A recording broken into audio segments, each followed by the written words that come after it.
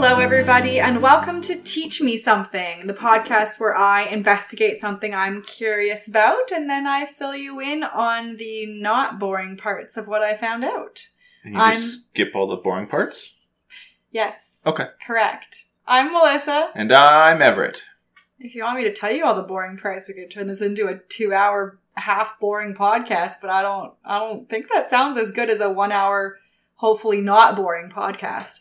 Yeah, I mean, that's a good pitch right there. That's my feelings on the matter. Okay.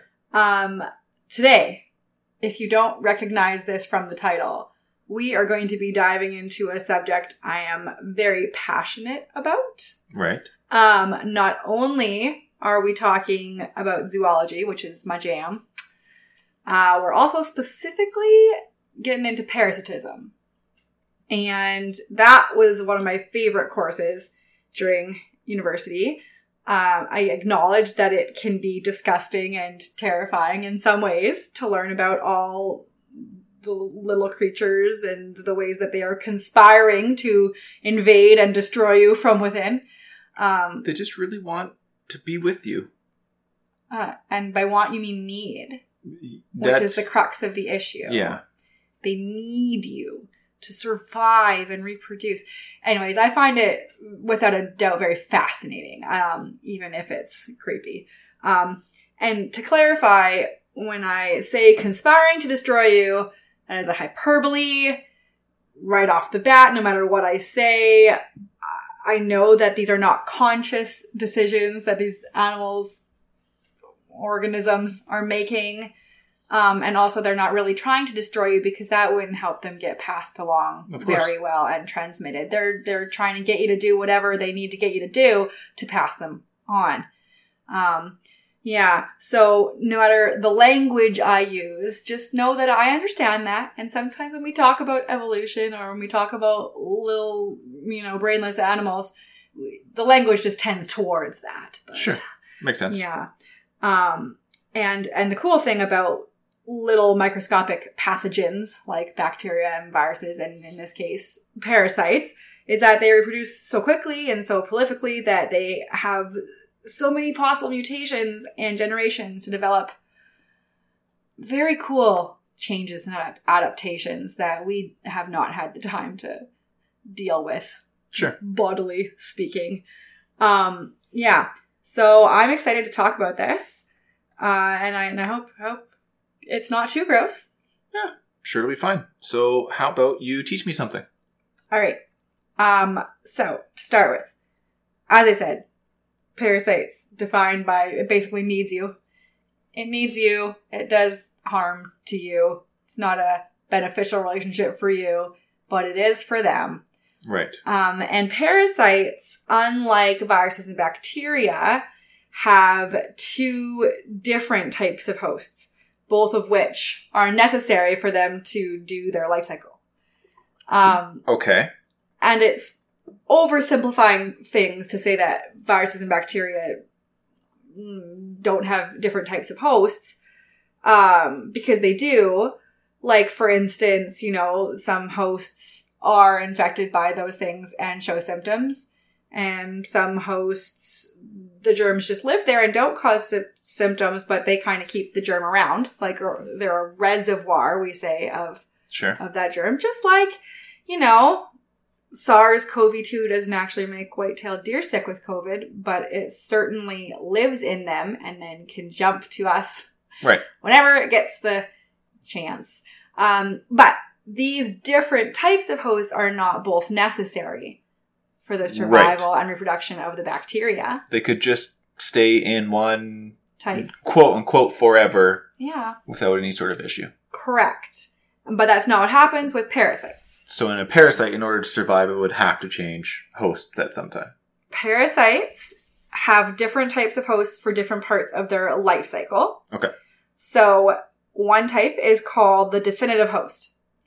This is where the adult parasite lives and where sexual reproduction occurs. Okay. The other type of host is called the intermediate host. And that's where any larval or asexual forms of the parasite live. And when you say different type of host, you mean like a different animal? Is that always accurate, or could it just be like two different people or two different animals of the same species? Different species. Different Okay. types of animal. Okay. For reasons we're not always certain of. Sure. Which is one of the very cool things about Toxoplasmosis is we recently just figured out why their definitive host is their definitive host. And I think it's the first time we've ever figured that out. Are there cases where a parasite could have various definitive hosts and various, did you call them intermediate hosts? Do you want to read my next bullet point? No, I suspect I already know what it might be. Oh, I was going to say, you can just read it out. It says, some parasites are more specific than others. Some need one particular species or genus of animal for their host, and they have no flexibility. Okay. Like how the parasite that causes malaria can only reproduce sexually within the mosquitoes in the Anopheles genus.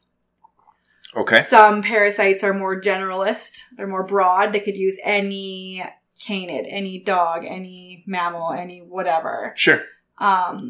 So this is all very parasite specific. Okay. And toxoplasmosis, toxoplasma is the organism, but it's one of the more general parasites for their intermediate host. Okay. And pretty specific for, family specific for their definitive host, as we will see. Very cool. So we are today talking about a parasite called Toxoplasma gondii. Great. Okay. It's responsible for the illness we've called toxoplasmosis. This tracks. Toxo for short. Yeah. Okay. So Toxoplasma gondii is what we call, okay, ready for this? It's an obligate intracellular parasitic apicomplexan protozoan. Some of those words I know. Yeah, right? They're not all ridiculous. I'm going to explain all of it. Great. I promise. Okay. So, obligate, meaning it has to be parasitic. There's no free-living forms or option to be free-living. That was the direction I would assume that word would take us. So good. Great. With you so far. Intracellular means it enters into the cells of its hosts instead of living in the intercellular spaces. So it was intra, you said, like I-N-T-R-A. Yes. Okay. Like an intranet versus an internet. Yes. Makes sense. It Got enters you. into the cells, doesn't live between them in the intercellular spaces. Perfect. Got it. Okay. We're getting there. Protozoans. Mm-hmm. Protozoans are a group of single-celled eukaryotes. I was going to say, all I know about them is single cell, so... Eukaryote. What does the eukaryote part mean again? True cell, as opposed True. to False prokaryotes. cell. Yeah, more primitive. Okay. They have I'm trying to remember all this from high school biology. Eukaryotes have membrane-bound organelles and a nucleus and all these things that prokaryotes, like a bacteria, don't have these complicated... They actually have little organelles, like mini organs. Okay. They have, it's a true cell. It closely mimics the type of cells that we have in our body. That makes sense. And But pro it's a single probably cell. coming from like proto, meaning like early or... Yes. Okay. Exactly. Akin to like prototype, the same sort of root I would assume. Yes. Okay. Got it. So protozoans feed on organic matter like microorganisms or tissues or debris, whatever. So some of them, like I said, some groups are free-living, some groups are parasitic. Protozoans, they used to just call, like, any little one-celled animal, be like, one-celled animals, protozoans, done. And then we decided taxonomy doesn't work that way. And they probably have genes and relationships just like other animals did. Right. So protozoans aren't really a real group anymore. That But would we make sense. still say they are. It's kind of confusing. It depends how scientific and technical you want to get. Like the common terminology has still stuck around. Right. Whereas it's not necessarily accurate anymore. Correct. Okay. So other examples of protozoans are that parasite that causes malaria, Plasmodium, amoebas, trypanosoma, which causes Chagas disease. So apicomplexan. It's a type of protozoan. It's a pretty large phylum of alveolates. Okay, they're all parasitic. Okay. This is the group of parasitic alveolates. So alveoli just means they have sacs near their surface of their cell. These large sacs, okay? Most of apicomplexans have a unique organelle. So an organelle is just like a mini organ called an apicoplast. Great word. Yeah, it is. That's why they're called apicomplexans. Again, all that tracks so far. The only reason I'm including all this technical science stuff is because this part's really cool, okay? So an apicoplast is a type of plastid. All right. Plastids are organelles that originated through intracellular endosymbiotic cyanobacteria. Okay. Okay. So there was an ancient cyanobacterium. Okay. Cyano being... blue-green. It photosynthesizes. Yeah. It creates its own food. It's a bacteria that photosynthesizes. And okay? I assume that one of the major components of it is cyanide. Like no, like at the molecular level. Or they use it in the process. Or maybe. I don't remember. Okay. I can't say that for sure. But the only important part you have to know is it's a cyanobacterium. It photosynthesizes. It's a single cell. Okay. It was engulfed by a eukaryotic cell a long time ago. We are talking when everything was single celled, basically. Sure. Okay. It wasn't digested.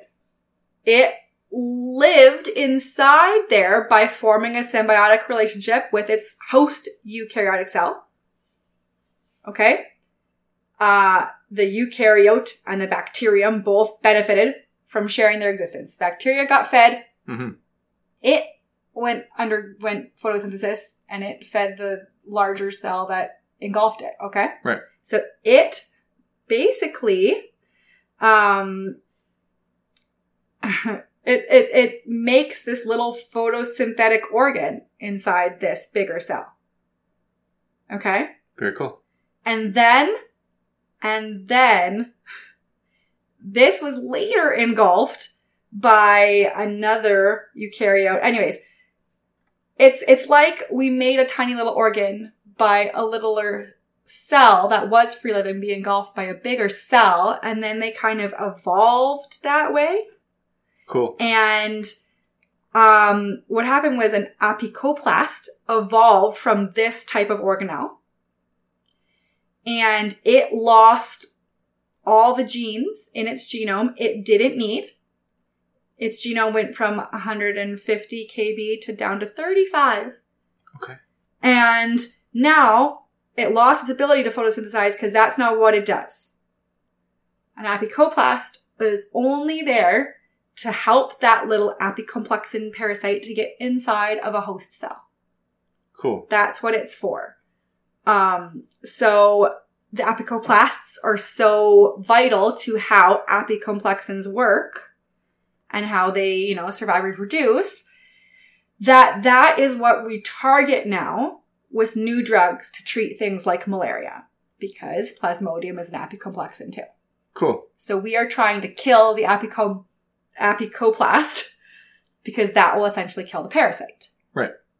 And because apicoplasts are plastids that evolved from those photosynthetic plastids, we can use herbicidal drugs as the basis of our treatments. Very cool.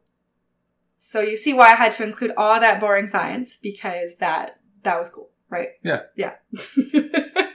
I think it's cool. Good. So, getting back to what we're actually talking about specifically, which is Toxoplasma gondii. It's found all over the world. It's capable of infecting virtually every warm-blooded animal. Some birds, some reptiles. Intermediate hosts is a very, very much a generalist. But the only definitive host is family Felidae. So just cats, different types of cats. And not even every single type, but most cats. Okay. So again, definitive hosts are the ones where it can reproduce. Sexually reproduce, not asexually. Okay. Only sexual reproduction in cats. Got it. I hadn't thought about the fact that they might be asexually reproducing as well. Yes, they can do that They're only one cell. Makes sense. Yeah. So let's do a little history of Toxoplasma. We did not know about it until 1908. Charles Nicholl and Louis Manceau discovered a protozoan organism in the tissues of a North African rodent known as a Gundie, which is where it gets the name Gondii. Makes sense. It's also called a comb rat. Like just carries a little comb around, or I think it has something to do with its mouth parts, but sure. Oh, yeah. okay, sure. Yeah. So anyways, they were working in Tunis at the Pasteur Institute at the time. Tunis. In Tunisia. Just against the Mediterranean Sea, a little bit south of Italy. Thank you. Yeah, no problem. For that geography. Yeah, I knew about it, so it. I had to, sound smart for a moment.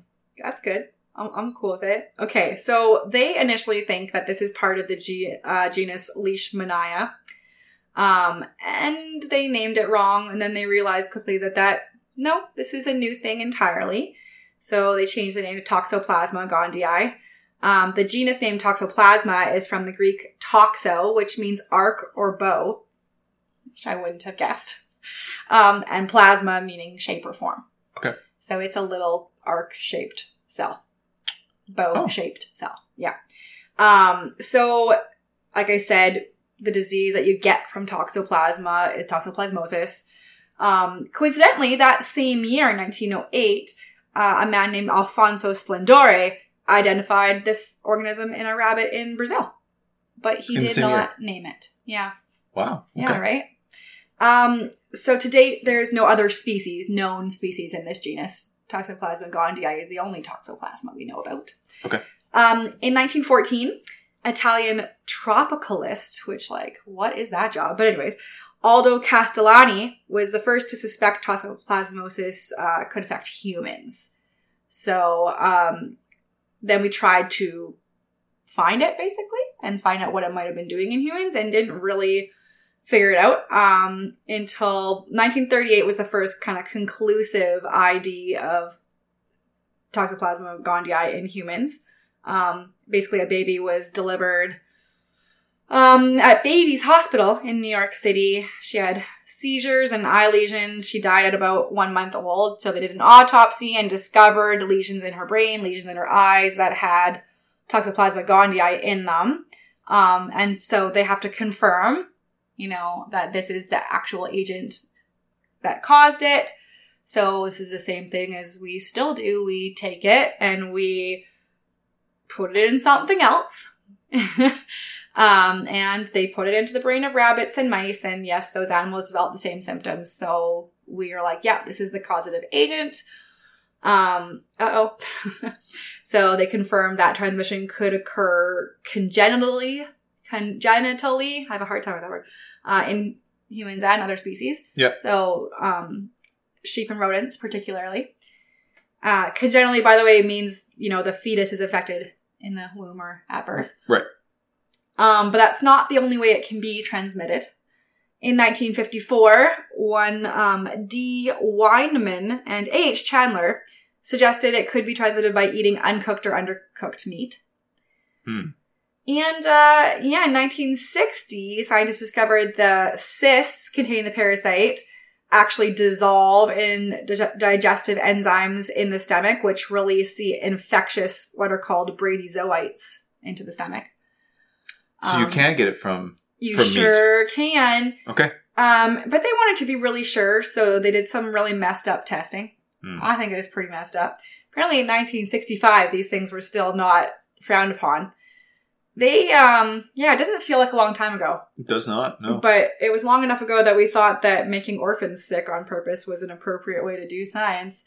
So they went to this orphanage in Paris, and they added rare beef and horse meat to their meals for a year. And the incidence of Toxoplasma gondii rose from 10% to 50%.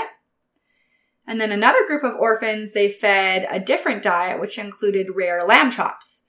And 100% of those orphans had Toxoplasma gondii present after the year. So definitely can get it from eating raw or undercooked meat. Wonderful. Uh-huh. But a 1959 study in Mumbai found that the prevalence of Toxoplasma gondii in vegetarians was actually similar to that of non-vegetarians. Oh.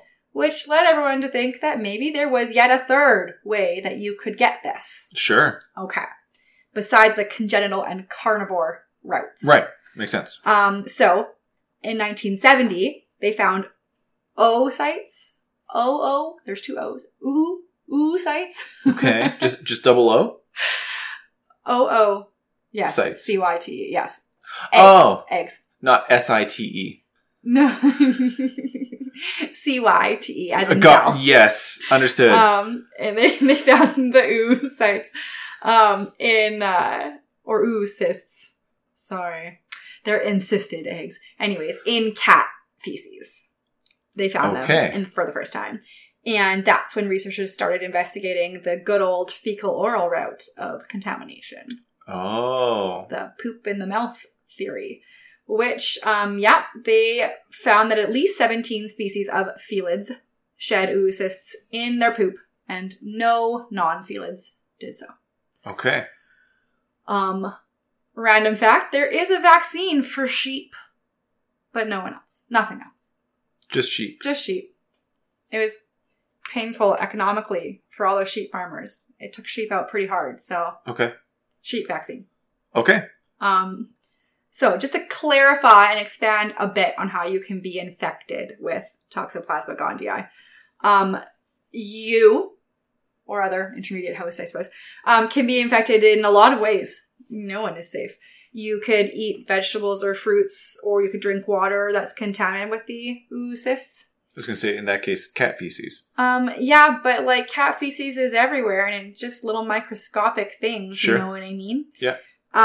You could be gardening. Gardening's bad for this. Oh, sure. Cats poop on the ground outside. They do. Those cats.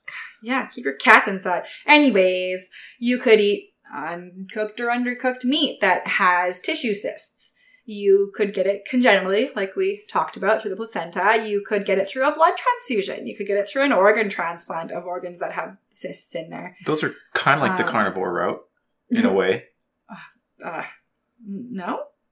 I don't think you consume, i.e., break down the organs that you intake. Blood maybe more. Yeah. More like you're just, obtaining materials from, or it's a broad meat definition. Material from somewhere else. I do want to leave a little note on transmission in pregnant women, because you have probably heard not to change cat litter if you're pregnant. I have heard that, because I changed all the cat litter when my mom was pregnant with my brother. Oh. For this exact reason. Yes. So I'm about to tell you that may not have been necessary, but... Well, I mean, they may have just wanted me to do it and needed a good excuse. No, doctors still say, but here's the thing. So, yes, kittens and cats can shed millions of parasites in their feces for up to 3 weeks after they're infected. Okay. Mature cats are a lot less likely to shed toxoplasma if they've been previously infected. Cats and kittens, use litter boxes, sandboxes, whatever, garden soils. So you're more or even just as likely to be exposed by, let's say, gardening without gloves than by changing cat litter. Definitely should garden with gloves, everybody, or just, don't touch your face. Really wash your hands. If you are newly infected with Toxoplasma while you are pregnant, or just before you get pregnant, yes, you can pass the infection on to your baby, even though you might not have any symptoms yourself. Okay. Most infected infants don't have symptoms at birth, but some can develop really serious symptoms later, like blindness or mental disability. Occasionally, like that one case we talked about, they could have serious eye or brain damage at birth. They could be miscarried before they're even born. Generally, though, if you were infected with Toxoplasma before becoming pregnant, your unborn child will be fine, protected by your immunity. So if you've had cats your whole life, you're probably fine. Okay. Got it. If your cat's an indoor cat, you're probably fine. If you wear a mask and gloves and practice good hand washing, you're probably fine. But this is one of those scenarios where we don't experiment on pregnant women. So we can't know anything very surely. And we really, really should be better safe than sorry. Yeah. So yes, it is good practice, and doctors still say don't change the cat litter when you are pregnant. Right. It's good that you did it for your mom, and people should do things like that for their pregnant women in their lives, but don't freak out pregnant women, especially if you just had to do it one time. Wear a mask, wear gloves, and wash your hands. Sure. Says the CDC. Here's a question. Why does sexual reproduction of Toxoplasma gondii occur only in cats? That is a good question. Right? Well, that's what the researchers think. But, again, we don't know I think there is no... Actually, I think I wrote it in here. This is the first time we've ever figured this out for a parasite. Why the definitive host is the definitive host. Physiologically, why?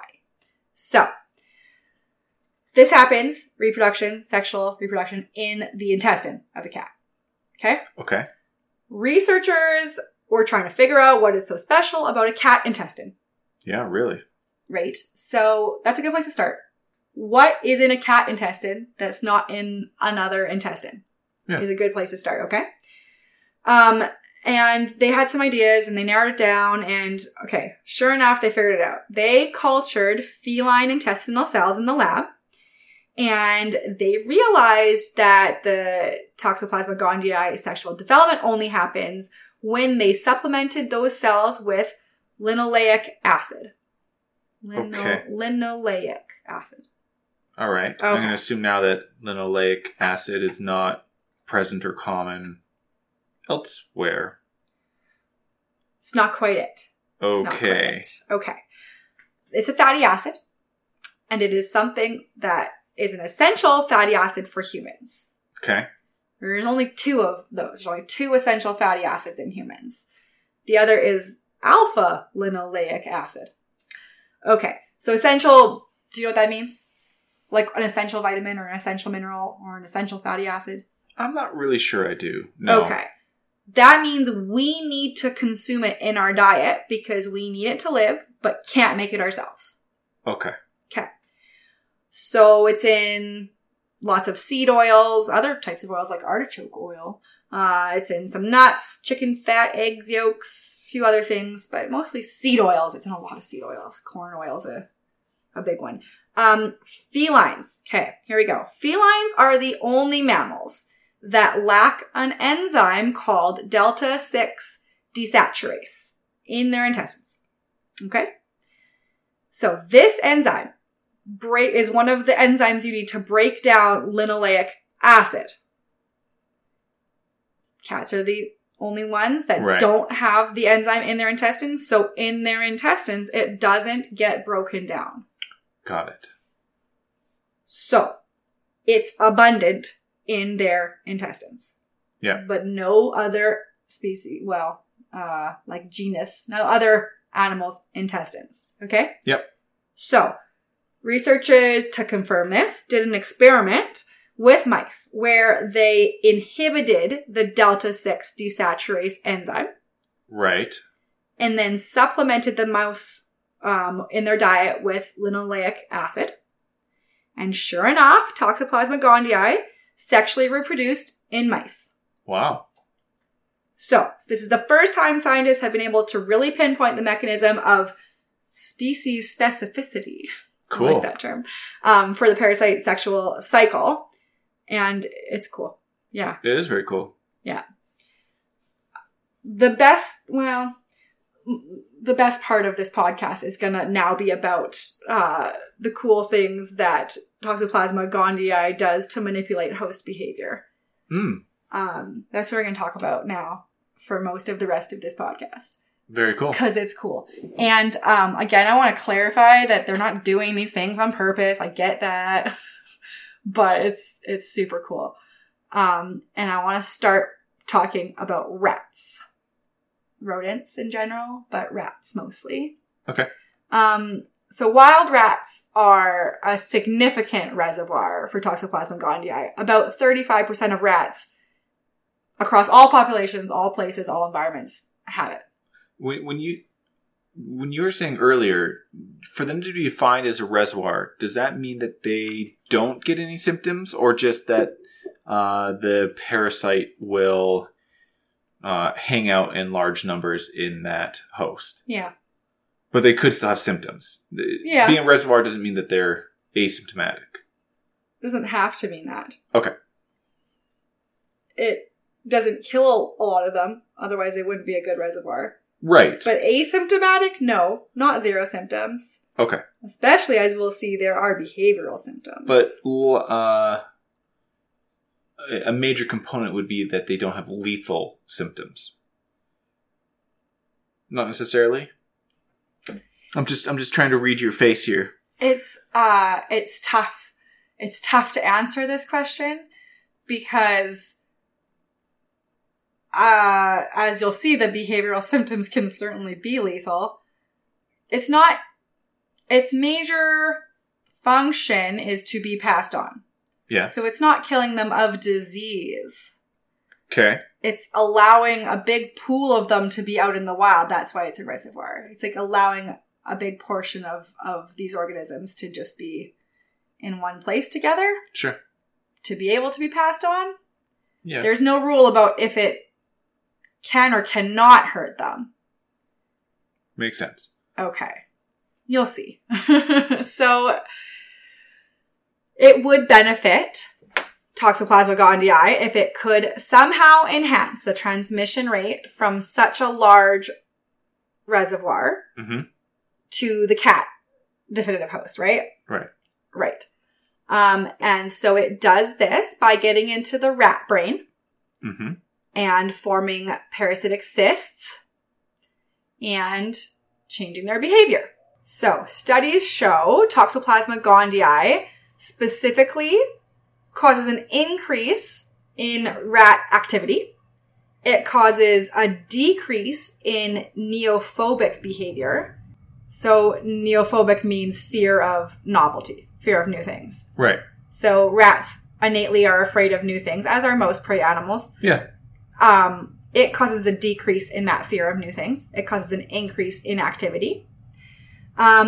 Also, it doesn't seem to change other behavior patterns, like other risk behaviors, like the rats going out and competing for mates or whatnot. It doesn't change that kind of behavior. It only seems to change behavior that has an obvious impact on cat predation rates. Right. So, for obvious reasons, rats have evolved an innate aversion to predator odors. That doesn't seem cats. Surprising. Yeah, okay. Right, okay. Even lab rats who've never had contact with cats going back several hundred generations. Wow. Have this strong aversion to cat odors, okay? Okay. But in the year 2000, a new at the time study demonstrated what they called the fatal attraction phenomenon. So it showed that after rats are infected with Toxoplasma gondii, not only do they lose their aversion for cat odors, they actually start to prefer cat-scented areas, which obviously increases their chance of being eaten by a cat. Yes, it does. Yes. They showed that they didn't have any change in reaction to their own odor or a neutral smell or a rabbit smell, which suggested that it's not just a damage to their sense of smell. Right. It's specific to the cat odors. And yeah, I thought that was cool. That's where we started. And then slowly since then, people have been looking at some other wild animals, and looking at their behavior. So, chimpanzees were something else to look at, right? Because what's a better way to figure out what changes toxoplasma might induce in humans than looking at our closest living relative, the chimpanzee. Sure, and seeing what it might do to them, because they are still preyed upon by cats in the wild. Right. Well, one cat. Basically, they did find toxoplasma-infected chimps lost their innate aversion towards leopard urine. Leopards being their only natural predator. Wow. Okay. So in this study, they also exposed the chimps to human urine, tiger urine, and lion urine. And they didn't find any difference in how the chimpanzees responded to any of those urines. Okay. So tigers are from Asia. Yeah. Lions don't live in tropical rainforests. No. So there's no natural habitat overlap there. So like unlike for the leopards, the chimp behaviors towards cats they don't naturally encounter did not change when infected. But it did with the leopard urine. Wow. Yeah. That's really cool. It is. Hyenas also, which is interesting because you wouldn't, like, hyenas aren't preyed upon by cats. Kind of, though. Kind of. But so, lions in this case? Right. So they found that Toxoplasma gondii infection was associated with bolder behaviors that brought infected hyena cubs into closer proximity to lions. And perhaps not surprisingly, infected cubs had an increased likelihood of being killed by a lion. Right. But that didn't hold up for older hyenas. Older hyenas had an increased rate of infection, but not an increased rate of being killed by lions. So the reasoning is maybe that, I mean, yeah, they have more of a chance of getting it every year that they're alive, but that maybe some learning component does override whatever is going on in the brain from Toxoplasma. Like they're kind of nurtured into a behavior. Right, yeah. They know to stay away from lions from other ways. Brains are organized a little differently than other, who knows, right? But still interesting. Now, this study just came out like a week or two ago. Okay. About gray wolves with toxoplasmosis. Other than cubs, I'd be surprised if wolves were preyed upon by, mountain lions? Cougars? Cougars is the correct cat, but preyed upon, no. Because in this study, we're finally being like, just because this is... Again, we're getting back to intentionality here. The parasite's not doing what it's doing on purpose. Of course. So whatever effect that it's having in the brains of animals, it doesn't have to be doing that just because it wants to get eaten. It's evolved to do this in animal brains. Yeah. And then we see what effect that's actually having. Across byproduct effects, basically, are happening, right? Okay. So gray wolves in the Yellowstone National Park aren't exactly cat prey, is what I was about to say. Good. I'm on the right track. Yeah, I feel like maybe I just write in anticipation of your questions. Maybe that's just how my brain naturally writes things. No, I just wait for you to go to sleep and then I get up and read your outlines in secret. You know, and now you know. I might slightly believe you if I hadn't just finished this one a few hours ago. I know you haven't seen it yet. I wouldn't be so sure, is what you're trying to say? Yeah.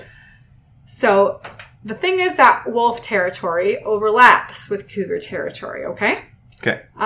Cougars are known carriers of Toxoplasma gondii. Makes sense. Cougars and wolves both prey on elk, bison, and mule deer. Mm-hmm.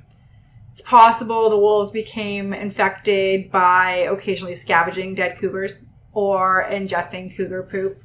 Yeah. Intentionally or not. You know, there's poop everywhere. It gets on stuff, right?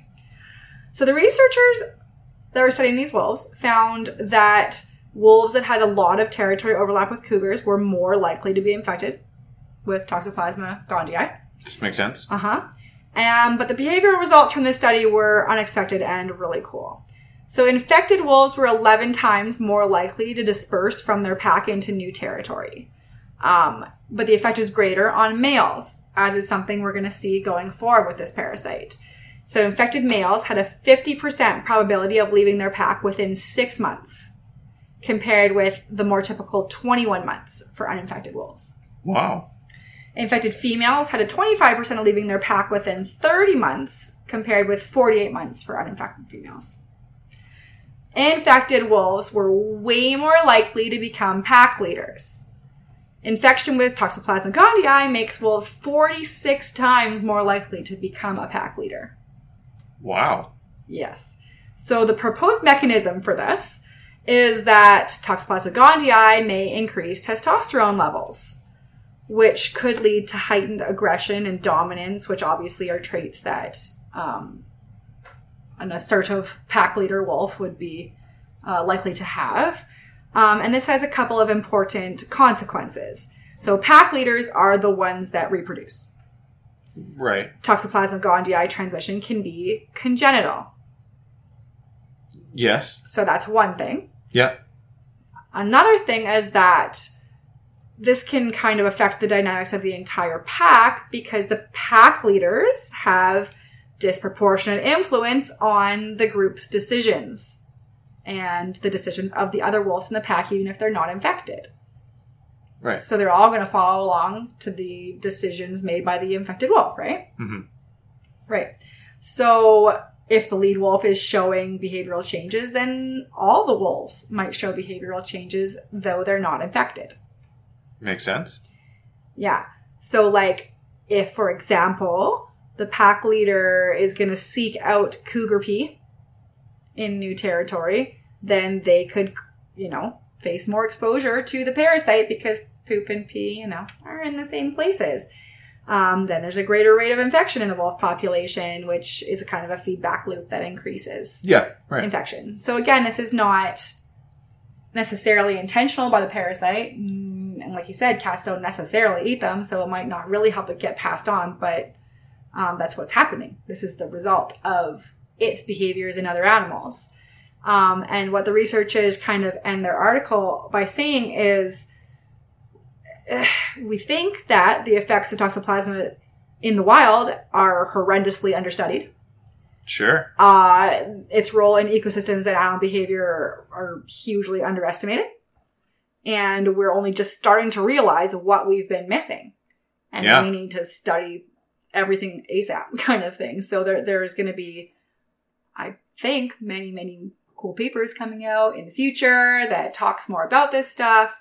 And we'll probably find an influence in a lot of animals because this parasite is everywhere. So people are next. We'll talk about people now. Let's do that. In humans, there's a lot of debate about what infection with Toxoplasma gondii really does, behaviorally speaking. Lots of studies have contradicted each other. We don't have a lot of definitive evidence either way. So I'm going to start with the physical symptoms, and then we'll get to the behavioral stuff. Okay. So physically, about a third of humans worldwide are infected or have been infected with Toxoplasma. But it depends where you live in the world. Like most parasite data, the prevalence is much higher in low middle income countries and much lower in higher income countries. Makes sense. That's just kind of how it works. So seroprevalence, which is just like, can they detect antibodies in your blood? In the adult populations is like 20 to 40% in the UK, USA, Canada type of countries. Okay. 50 to 80% in Central Europe, South and Central America, and West Africa. 4 to 39% in Southeast Asia, China, and Korea. 11 to 28% in Scandinavia, and about 30% in Australia. So, lower in a lot of Asian, East Asian places, very high in Central Europe, South and Central America, West Africa kind of areas. Yeah. Again, it's the income disparity. That's the biggest predictor here. It in only very rare cases does toxoplasmosis cause anything severe. Sure. Retinochoroiditis, myocarditis, and meningoencephalitis are what it can cause. Heart and eyes. Yes. Inflammation of the eyes, heart, spinal cord, and brain, basically, are what all those things mean. Potential is there to permanently damage any of those systems, as well as, death can result. Mostly it's asymptomatic except for if you're immunosuppressed. So it's kind of a big deal, for example, if you have HIV or AIDS. Yeah, okay. Toxoplasmosis is the most common central nervous system infection in people that have AIDS and who aren't being properly treated. That's important because if CD4 count, it's a type of immune cell. So when you have HIV and AIDS, or HIV or AIDS, should I say, they're monitoring this type of cell, and they want your cell count to be above 100 cells per microliter. Okay. And if you're on appropriate prophylaxis or antiretroviral treatment, then it should be fine. But again, this is one of those income disparity things. Yeah. Okay. Because if you're not being treated properly, it's likely you're in a place with not a robust healthcare system or a lot of money. And then you're more likely to be in under that, immune count. Yeah. And then it actually is a kind of a big deal. You might end up with cerebral toxoplasmosis, brain lesions, brain swelling, headache, confusion, lethargy, seizures, coma, death, all the not good stuff. Yeah. So yeah, it is an issue with immunosuppression, but not for most people. It's not an issue. Behaviorally, there are a few things we know for sure. Like animals, it does alter olfactory preferences in humans, but you probably wouldn't know it. The only time we've really studied it, it's been in men, because again, we've been like, this definitely is more of a thing in men. Men have more behavioral changes. And we'll talk about why that is. I kind of mentioned testosterone earlier. We'll talk about that in a little bit. But for example, they did this study with men, and apparently when men are infected, they rate cat urine, but not tiger urine, as a pleasant smell. Really? Yeah. And Wow. non-infected men do not think that. No. Okay. Yeah. But most human research has focused on psychiatric illness, impulsivity, and neurocognitive processes like your ability to focus or something, memory. Okay. The most heavily researched area is schizophrenia in relation to Toxoplasma gondii infection. So some acute cases of Toxoplasma gondii infection result in hallucinations, which is, as you know, a key symptom of schizophrenia. And there are reports of, lots of Toxoplasma gondii positive individuals with schizophrenia, dating all the way back to the 1950s. There was a meta-analysis recently of 38 different studies that suggested Toxoplasma gondii infection increased the odds of developing schizophrenia by 2.7 times. Oh, wow. They've also... Yes, I'm suspicious, but yes. Toxoplasma gondii has been linked with major depressive disorder and suicide attempts. Okay. Other studies say poor impulse regulation, including violent and risk-taking behaviors, are a consequence of infection. There is evidence that seroprevalence rates, again, like just if you've had it, the higher rates people that had it, co-occur with higher rates of suicide and homicide.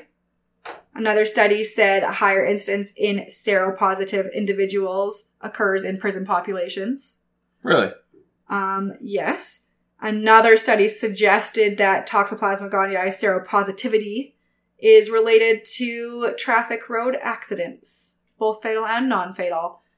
Presumably that's the impulse regulation aspect.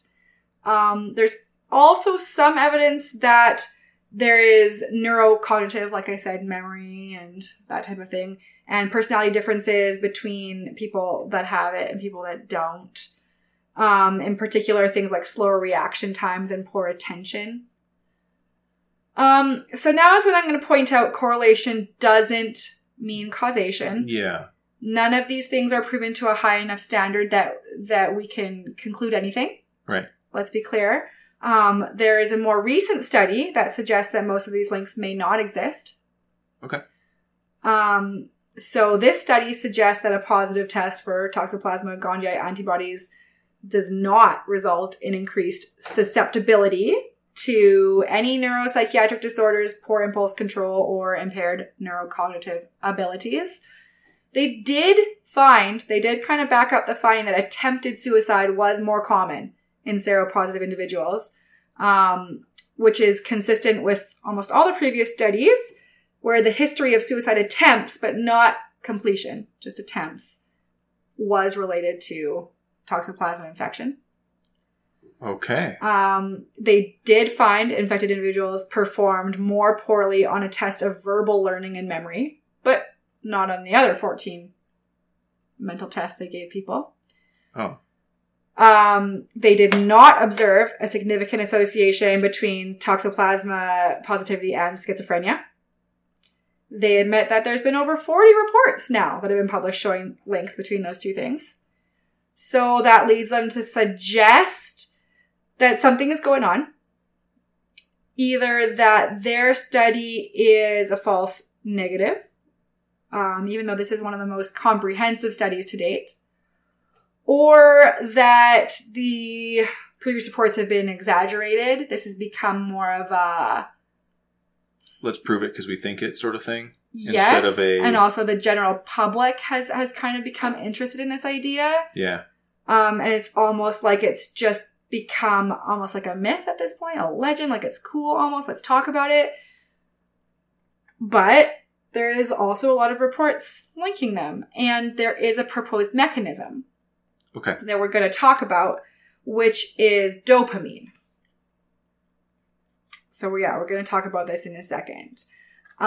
So the thing is that people are pretty desperate to find reason behind things like schizophrenia or bipolar. Of course, yeah. Things like this, right? And the researchers of this last study were just wondering if some of that pressure and some of that desperation almost is leading some people to stretch further than they should.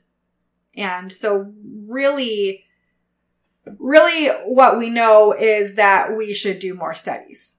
That's what we know for sure. Some other interesting links that should be studied, but again are not proven, is that there may be a link between Toxoplasma gondii infection and entrepreneurial behavior. So they tested a bunch of students, and the students that tested positive for Toxoplasma gondii exposure were 1.4 times more likely to major in business and 1.7 times more likely to have an emphasis in management and entrepreneurship. They also tested a bunch of participants in entrepreneurship events, and they found Toxoplasma gondii exposure was correlated with being 1.8 times more likely to have started your own business. Interesting. Okay. Other preliminary research indicated that Toxoplasma infection could promote changes in a person's political beliefs and values, and that those who are infected with the parasite tend to exhibit a higher degree of us versus them thinking. Again, it's all cool and interesting.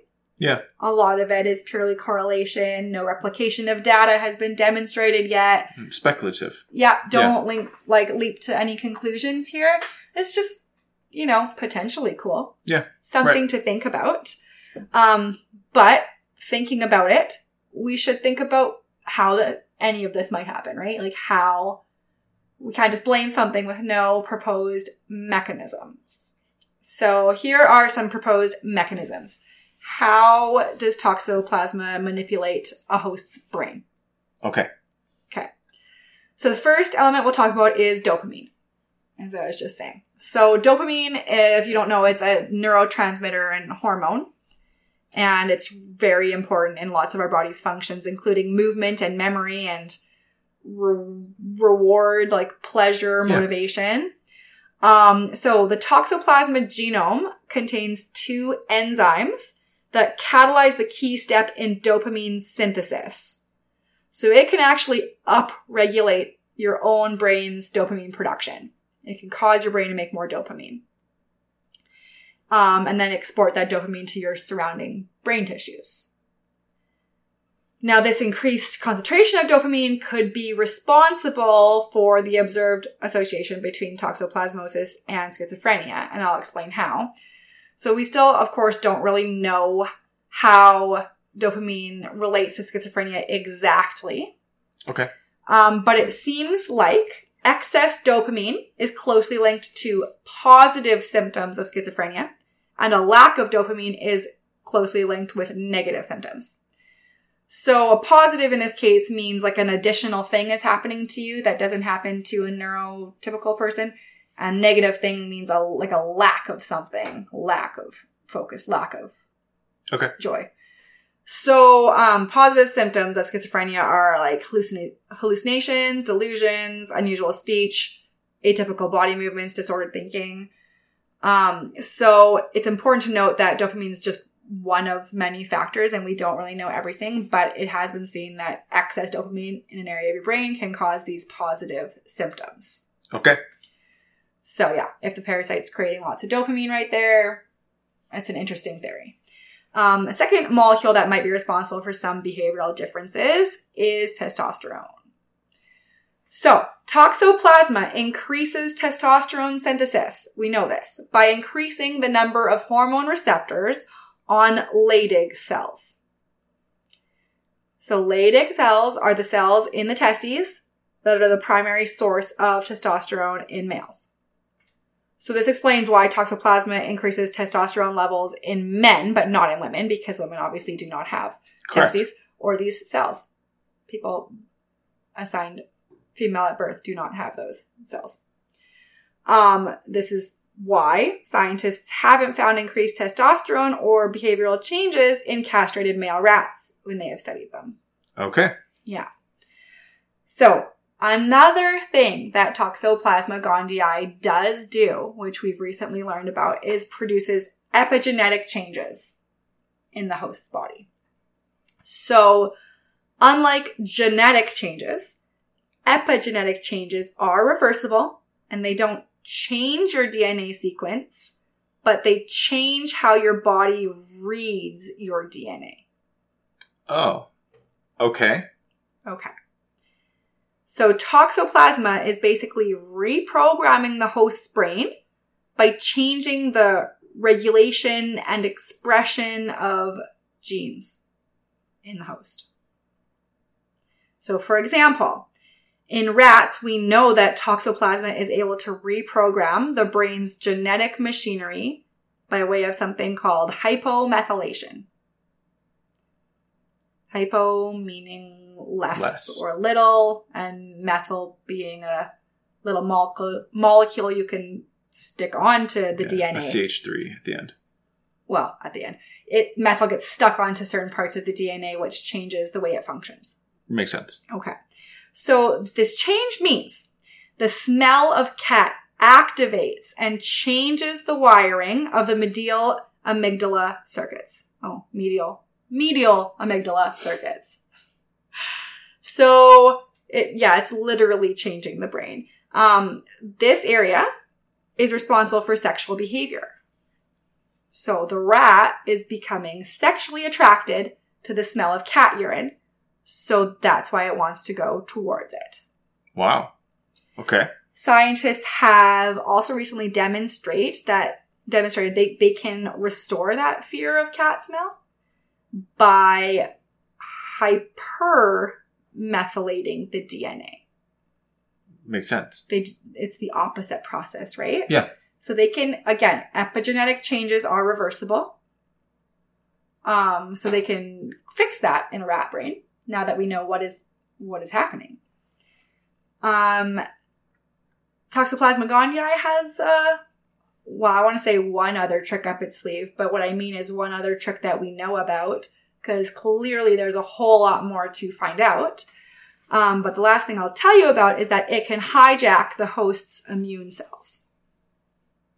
So scientists have wondered how Toxoplasma is able to, get through the brain and disperse so well and evade the immune system, basically clearing it out. And researchers have found that in the infected host, Toxoplasma does have the ability to move on its own. Like it has machinery, it can move.